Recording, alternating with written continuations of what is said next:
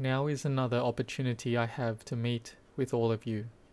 And the important thing with this meeting is in the learning and practicing of the Dhamma. All of us have been born into this world, and this is considered a result from our good merit and spiritual potential. This is because being born as a human, having a human body, is something difficult to gain. All of us are born with the high hopes of a mother and father, because when we begin to be born and our mother knows she is pregnant and will have a child, she has a strong wish that her child will be born with good health, a strong body, and with all faculties complete. The mother will have great happiness in her life from the first day that we open our eyes and see the world. From our very first breath we breathe, we are all born with the high hopes and expectations of our mothers and fathers. As our body develops and grows, and when we get to our birthdays, as good Buddhists, we do good acts of merit and goodness in dedication of our parents. Yet if we think on this deeper, we can reflect on our mother who gives us birth and who allowed us to be born. Then we think of the goodness inherent in giving us this breath. Thinking like this, we won't be heedless in our life, and we will try to keep building more and more goodness so that we can repay this great kindness our parents have given us with our gratitude. This is the birth in this human body. On a higher level than this birth is the birth of a great sage, Prince Siddhartha, the Bodhisattva or Buddha to be, imbued with full parami or fully perfected spiritually. And the birth of this Bodhisattva is the arising of a Buddha. The birth of a Buddha who has a completely purified heart and is a Samma Sambuddha, that is, a rightly awakened Buddha, all through his own efforts. This is the most difficult type of birth in this world. The Buddha who, after receiving confirmation of future Buddhahood from another Buddha of a previous era, had built his parami or spiritual perfections for 4 periods of innumerable amount of lifetimes and 100,000 aeons, such an incredibly long time. And before receiving this confirmation of Buddhahood, he had to build his parami for 16 periods of innumerable amount of lifetimes. During all this, our Buddha had to sacrifice, giving up his flesh and blood, and even his own life many times over, all for the happiness of all other living beings. When remembering this, we should determine to lead our lives in a proper and careful way. We give our homage to the Buddha, who was the great founder of these teachings we follow, whose heart is completely pure and who has the love and compassion for us for such a long, long time. When we give homage and honor to the Buddha, Dhamma, and Sangha as our highest refuge, and we have met the teachings from the greatest sage who was imbued with the highest wisdom in this universe, then we must follow the path of practice that he taught us to follow. The Buddha teaches that we must avoid all evil, cultivate the good, and to purify the mind. So we just follow what he has taught. Then our path becomes very simple. We practice these teachings till it becomes something normal to us. We practice generosity regularly. We keep the 5 moral precepts consistently, and on the weekends or the lunar observance days, we keep the 8 moral precepts. And we put forth effort to practice to reduce our delusion, this delusion that has been in our hearts since birth. But this delusion doesn't arise all the time. It arises when we experience sense objects, that is, sense contact. We have experiencing of external sense objects. This enters inside and enters to the heart. This heart of ours that doesn't have mindfulness sways according to that object.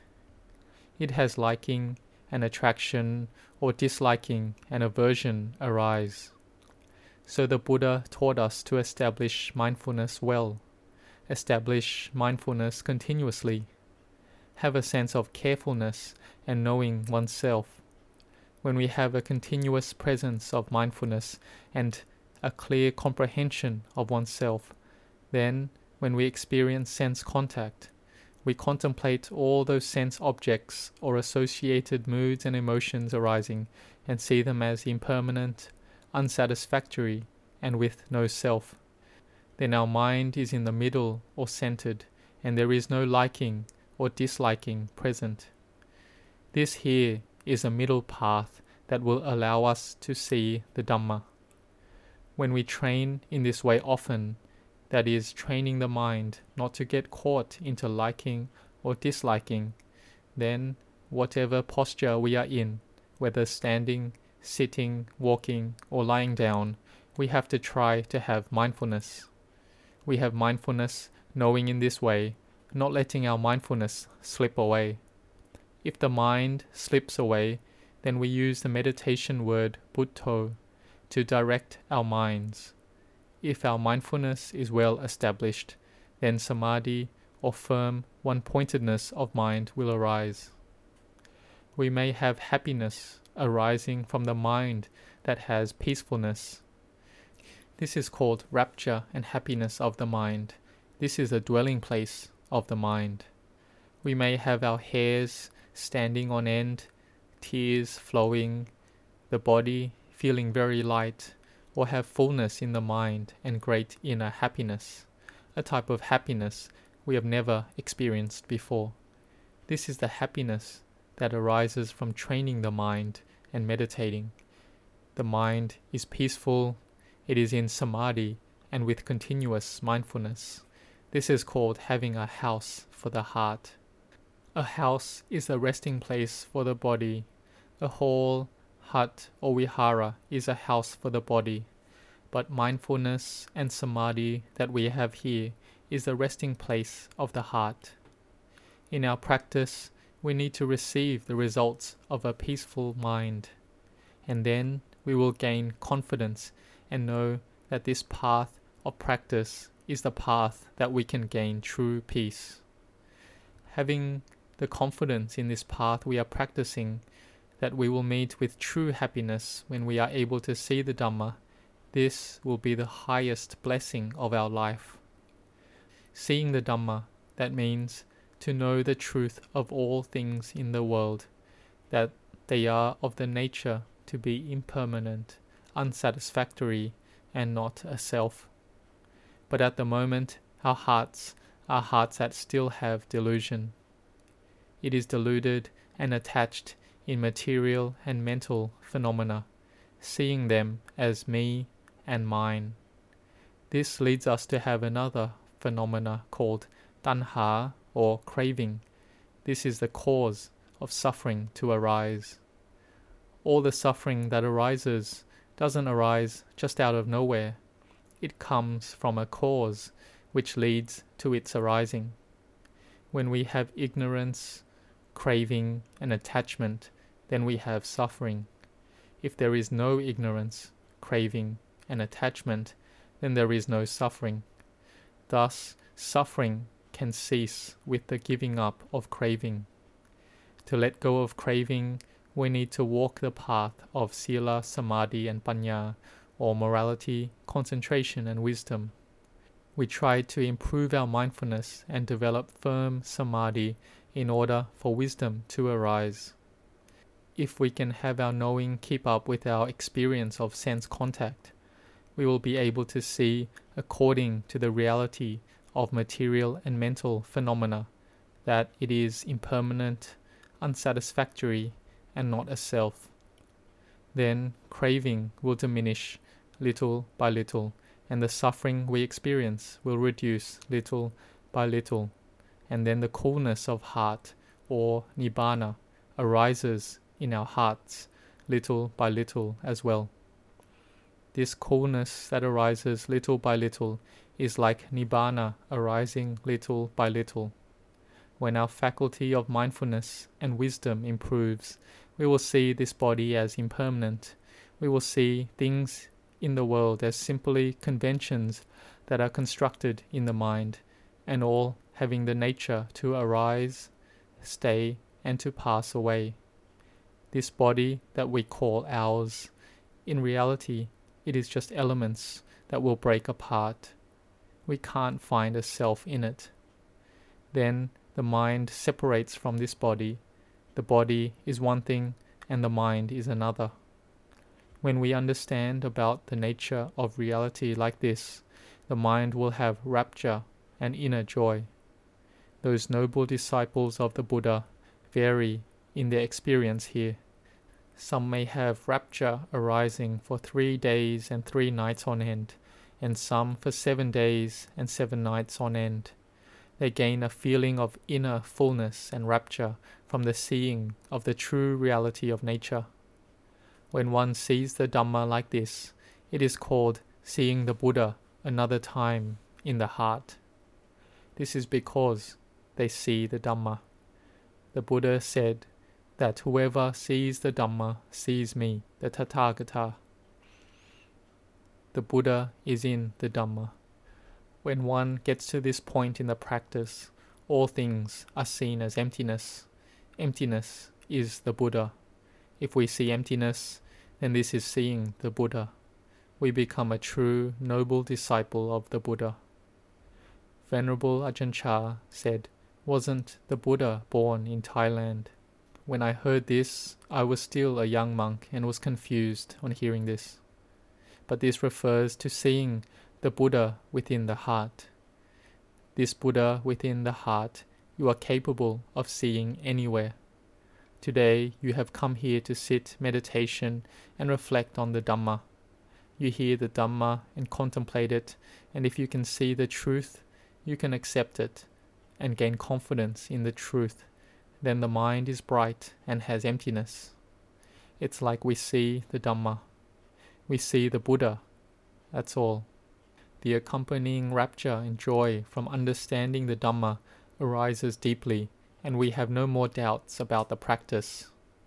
The things we used to have that were heavy, or what we call our attachments, they reduce and diminish. The things that we get in the practice of Dhamma, we get from giving things up. However much we can let go of wrong views, this is how much we can gain right views. Or we could say, however much we gain right views is how much we can get rid of wrong views. And with this, our suffering reduces. And then the permanent and lasting happiness arises. This is what we call Nibbana.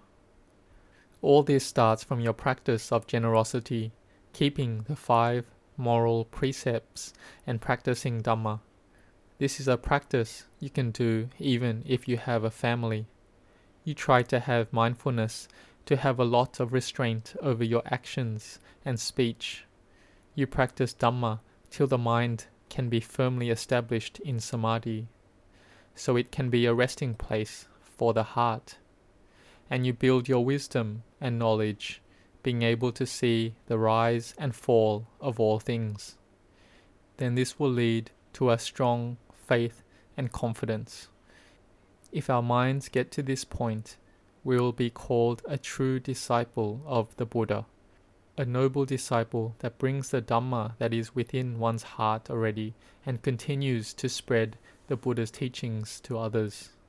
No matter what country one is in, our goal in the beginning is to make one's heart have the venerable qualities of a true monk, and then to help grow these venerable qualities of a monk in those with faith and confidence.